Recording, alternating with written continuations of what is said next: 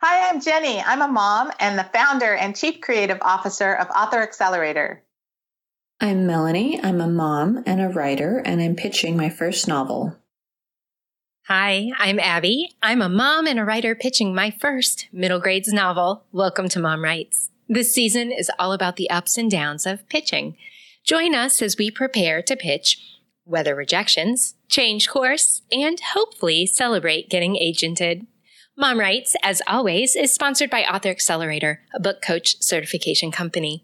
If you're a writer and you've ever been jealous of the amazing coaching experience that Melanie and I have had over the course of the last 150 podcast episodes, why not head over to authoraccelerator.com, where they'll match you with one of their certified book coaches based on your project and your goals. The matching service is free. Or if you've ever listened to one of our episodes and thought, man, Jenny's job is the dream. I want to help writers bring their books to life. Well, Author Accelerator also trains book coaches in their certification program. They have courses for coaching fiction and nonfiction, and a course on the business of book coaching. You can sign up for their free All About Book Coaching video series at www.bookcoaches.com/ABC.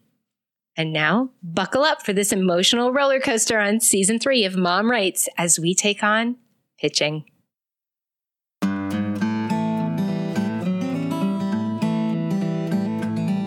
The time to pitch is almost upon us. It's kind of surreal to be at this point. I've spent years listening to other authors take their turn at bat. Of course, I want to knock it out of the park. So Jenny spends some time reviewing the process with me and answering all my nervous Nelly last-minute questions before the big day. So welcome back to Mom Writes, where I'm almost ready to pitch my novel. Welcome back, everybody. Hi! So we're getting ready to jump. I feel like I'm getting ready to jump off the high dive diving board, into the deep end of the pool. You are. Yeah. You are. So to be totally ready, I know you told me you've been still working on your query, so that's good. It takes a long time. Don't worry about that. But how's the manuscript edit going? Good. Better than previous drafts, which is nice. Every subsequent draft, right, gets a little easier and a little easier. I'm doing a thing that I did not do with any of the other drafts, which is going out of order. Oh, so that's cool. you're bouncing around. Like when I see something and I fix something in chapter 6, and then I think, oh, let me go back because there was that thing in chapter, 4 and so that's been a different feeling. I know Kemlo was very amazed when I did my second draft, and I pretty much started with a blank page every time. I would read it, and then I would turn it off, and then I would take the idea back and I would start with the blank page. And so this has been kind of refreshing and faster. Yeah. Which is great. I actually feel more like a real writer now than I did then. But the other thing that has been great, and just talking about being a real writer, like all my writer friends know that I'm writing this book. They've listened to our 100 million Mom Writes episodes. I mean, those people think my book is real. I'll tell you who I think it's just now hitting that my book is real are my not writer friends and my family. And so it's interesting to see their faces when they realize, oh, she's not just been making this up. Like, look, she actually has stuff that we can read. And so that's been, I don't know, that kind of makes me feel more secure about getting ready to go in and pitch. Like, I really do have this thing and it's real and it's getting ready to go out into the world and I'm not just making it up. It's here. So what kind of, you've had some of your friends read it then? So I have had some of my friends read it. I had my friend Paul from high school has read parts of it. He actually read some of the older draft. And, he's a 42-year-old man, and he gnawed and laughed reading it. And, that to me made me feel good. I have started reading it out loud to my family. Oh, whoa. How's that? Let me just say that I think the measure, I am using Sean as my measuring stick for humor. If I can get him to laugh, then I know I've done pretty well. And so if I don't get at least one good hearty chuckle from him out of every chapter, I'm like, nope, I got to go back. Amazing. The Sean measure. The Sean measure. And so, he and the girls have read it and have liked it. And the kids in the girls' class, I've read it to the kids in the girls' class.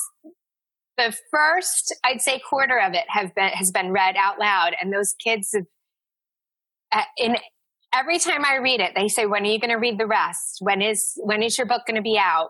Abby, was it face-to-face or Zoom? It was face-to-face. Well, this was before the pandemic. Right. I had read. And actually, Belle's teacher asked me to read it over Zoom to the class during the pandemic as part of like a book club.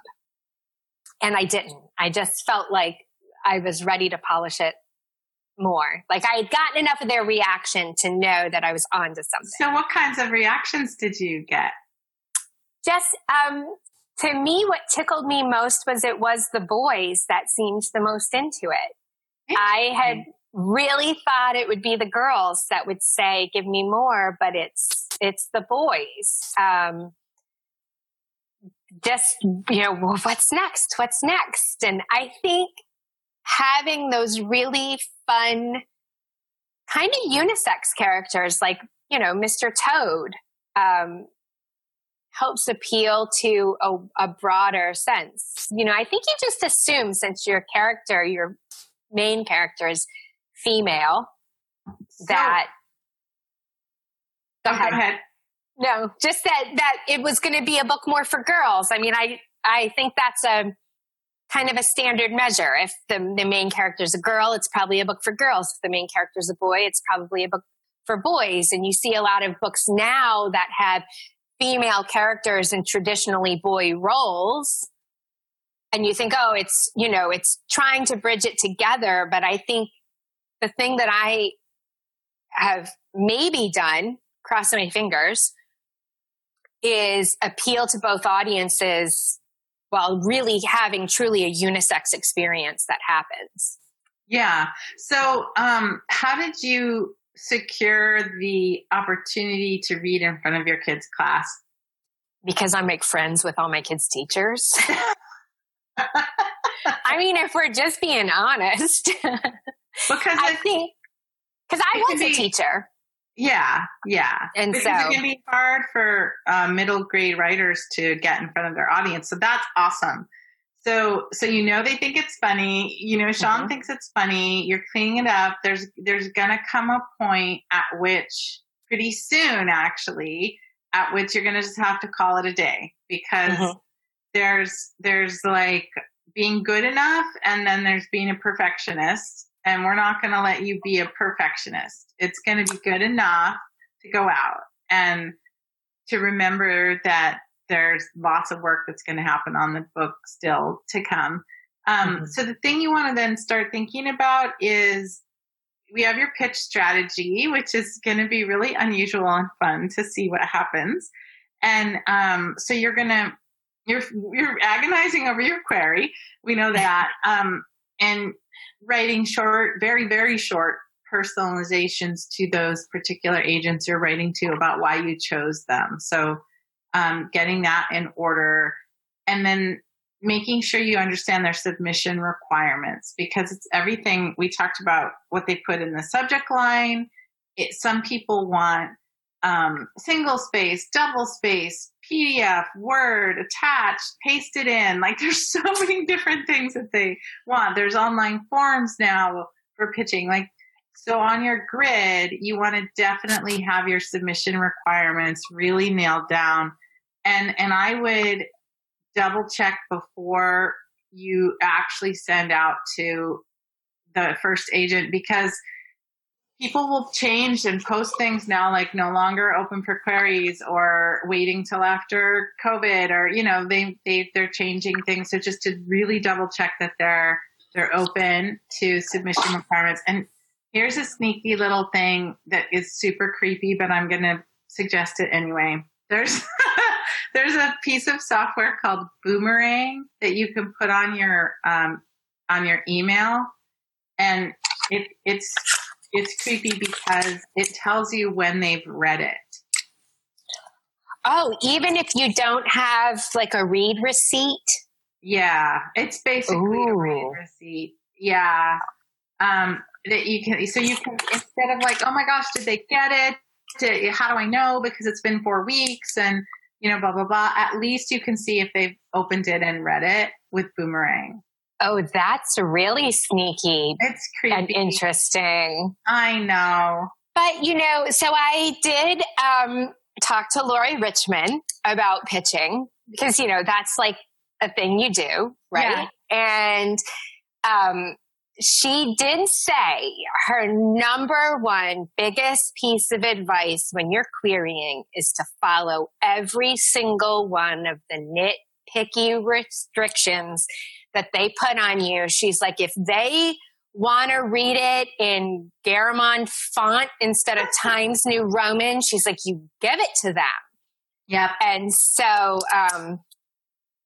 that was what I decided to do, was instead of putting, because I don't trust myself, one, but two, I know that things change constantly. So instead of putting each requirement into my spreadsheet, I'm putting a link back to their submissions page so that the very last thing I do before I send it out is click that link and double check it from the most recent I think that's page. Smart. I think that's smart. And just remembering that it takes a little bit of time, like to set up an email and make sure that it's correct and proper, and make sure the formatting's right. Just all those little, you don't want to rush it. So it's just taking the time to make sure that it's all right. And I think the most important thing is set up folders. Like, here's my whole manuscript. Here's a folder with just the first 3 chapters. Here's a folder with just the first 10 pages. Here's a folder with the first 50 pages. Like, anything that they're going to ask for, just there it is, so that you're not having to grab it or change it or, so it's all there. I think that can really help calm people's nerves sometimes, because it's nerve wracking. And that Boomerang thing helps with, like, how do I know it didn't actually go into a black hole?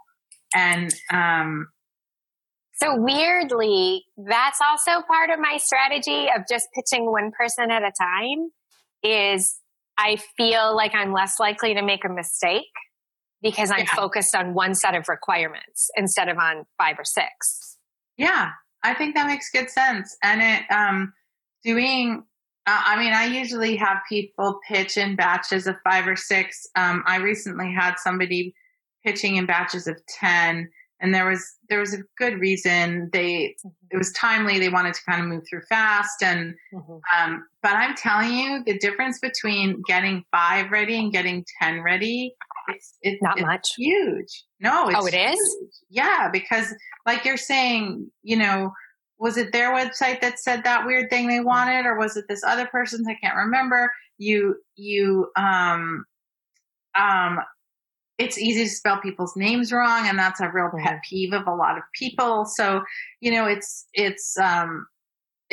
just a lot of moving parts to it. And I think that's part of why it's kind of stressful, is it's a stressful activity to begin with. And then there's, like I always say, that querying is not a mystery. It's not usually a mystery why people get rejected. Sometimes it's a mystery, but usually they haven't done all the homework and preparation that you have done, both on the story itself, on the marketplace, but also this last bit on the, it's almost like there's these hurdles that are now in front of you. You have to get through these hurdles, and the agents get so many queries that they don't have to bother if somebody doesn't get it right. So you don't want to have that be the reason that you get rejected. So just get all the ducks in a row, make sure that's all done. And I would suggest maybe having one adult read through the whole manuscript one more time. Okay. And I think you have a couple folks who volunteered. I have had a lot of volunteers. And there's part of me that, and so here's a question about beta readers. So I have a lot of my writer friends who have volunteered to read through it. And my friend Paul, I know he wants to read through it, and he's kind of a different writer friend in the fact that he went to school for script writing. And so whenever he's read through my work, he's like, this is like the next Netflix series, and I want you to let me direct it. And so he looks at it kind of from a different point of view. But I really feel like should it be a mom who's not a writer? Are they going to tell me things? Whereas the writers are looking at it from one point of view. Will a non-writer tell me something that maybe a writer won't? Yeah, I think it's a really good idea because you want the moms to like it, right? Mm-hmm. The regular moms, not the writer moms. and you want them to get it, and you want them to want to share it with their kids. And because there's still some parents at that age who are reading aloud to their kids, right? Yeah. Yeah. Oh, yeah. I mean, my girls, they're, 8 and 10. But they love, and if it's not one of us reading out loud, it's, an Audible book. They love to sit and listen to somebody read to them. So. Yeah, totally. I would think so. So I think it's a great idea, but then you got to call it a day, right? It's like finish the manuscript, get it off to somebody, see if there's anything glaring. But if they say anything like, you should make your main character a boy, or you should make it, just be like, okay, thanks, goodbye. Yeah. That's not what I'm looking for. Right. I think what you're looking for is really just the last little boost of confidence and reassurance that there's no major plot hole, or there's no major thing that's like oftentimes a piece will be left over, almost like, when somebody does surgery and they're like, oops, I left a sponge, it's like that, so like, what happened to Rafferty? You never mentioned him again, or something like that. Okay. You're just looking for those big giant things that would really be a deal breaker, which are probably not there. So it's just one last thing. And then I think it's just also telling yourself, okay, when I send it to this person, that's it. While they have it, I'm going to get all my stuff in order. And when I get it back from them, I'll clean up any glaring error, and then I'm doing it, Okay. Yay! I have another one last really weird question about comps. Okay. Is this an okay place to put it? Yeah. So one of my comps, let's see, it's back here. I guess I don't have to pull it out. Nobody really needs to see the cover. So one of the comps that occurred to me I have is the Whatever After series, which is a really popular series for young girls. It's a sister and a brother who go through this magic mirror into essentially a fairy tale where things get messed up and they have to fix it. And it ultimately changes the ending. And then they're able to come back into the real world. The Lexile level is under kind of my target. So I feel like I can say for kids who've graduated from Whatever After, I'm the next thing. I love that. But the thing that holds me up is it's very princessy. It's very, very obviously, even though there's a little boy who's in the book, everything that's marketed, I mean, even from the cover, maybe I will grab the cover. Hang on so I can show you. Very, very for girls. So here's the cover. And there are a ton of them. I mean, she might have 20 of them at this point. Maybe not 20, maybe 15. But definitely it's similar in that there are book characters in it and they interact with her and she's, so definitely a comp, but the fact that it's so girly is the only thing that gives me pause. Should that give me pause or not really? I'm trying to think.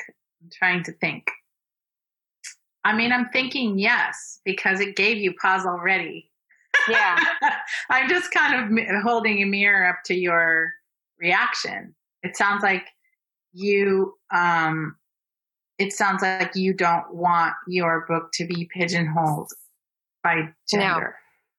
No. So then it sounds like that's your answer. Okay. Because I loved the idea of it being for kids who graduated from that. Yeah.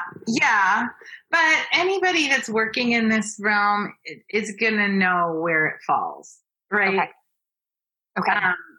I don't think placing it in, I mean, it's a good sentiment. I don't know. It's always so hard. The comp titles are always so hard. You don't always actually need them. That's even one thing. You need them to understand your book and to understand the marketplace. You don't always need to say them, So I don't know. You just for so long have talked about Jasper Fforde. And I 100% still think that's what this is. It's Jasper Fforde for children. And so, I mean, but is that enough? I guess is my question. As I'm writing my query, is that enough to put for my comp?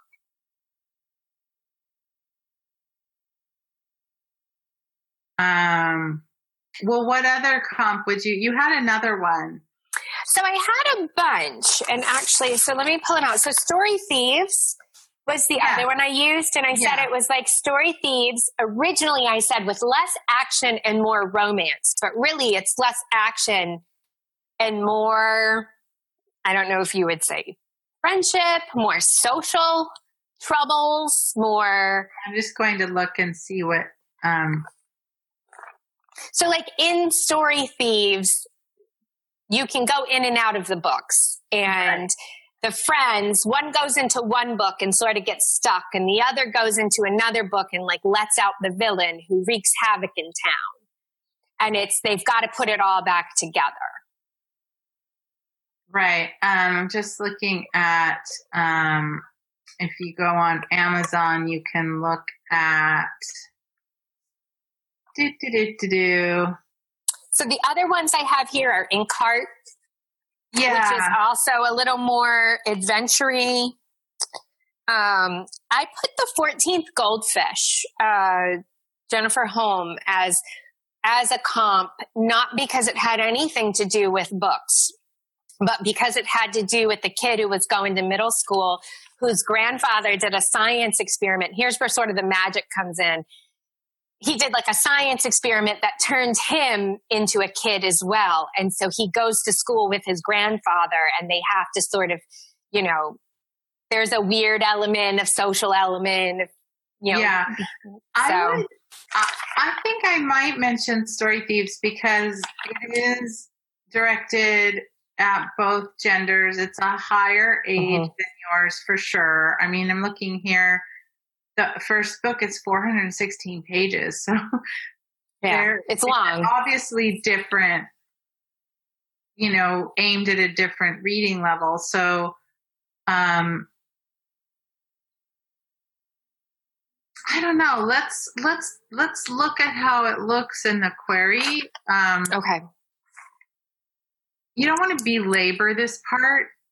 You know what I mean? Like the point of the comp titles is to place it in context. And in many ways, your context is super clear, right? You've got your lifestyle level, you've got your age level, you've got your gender sort of understanding.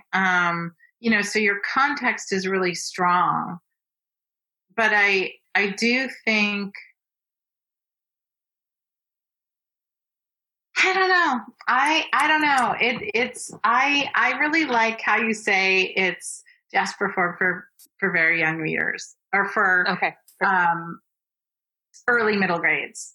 Just like boom, right? Okay. I don't know. That feels really clean and not agonized to me, like not sort of belabored to me. So and it feels true to the heart of it. Yeah. Yeah. And I think anything else is, because you could be like, it's like Story Thieves, but younger, and it's like the after whatever, but not as gendered, and it's the this, but, and it's just like, how's that helping me? Right. It's just throwing a bunch of things out into the world. Yeah. I think you should stick to your main thing. Okay. And all right, so you're going to be working on all the things, and then I think we should, our listeners won't know this, but I think we should take a little break for you to get this all together, like a few weeks for you to kind of really get this all together. And then we'll come back, and I think we should be on live when you actually hit send. Okay. You want to do that? Yeah. I'll do that. I'll put it all together. I'll have it all ready, and then we'll Zoom. Do you want to share? We can share my screen on Zoom while I do it, right? Yeah, it'd be super fun. And then we can maybe post that video in the show notes so people can watch your face. Okay. Your face. You torture us. I know. Well, and then we can capture how it goes over time, the waiting, and what do you do?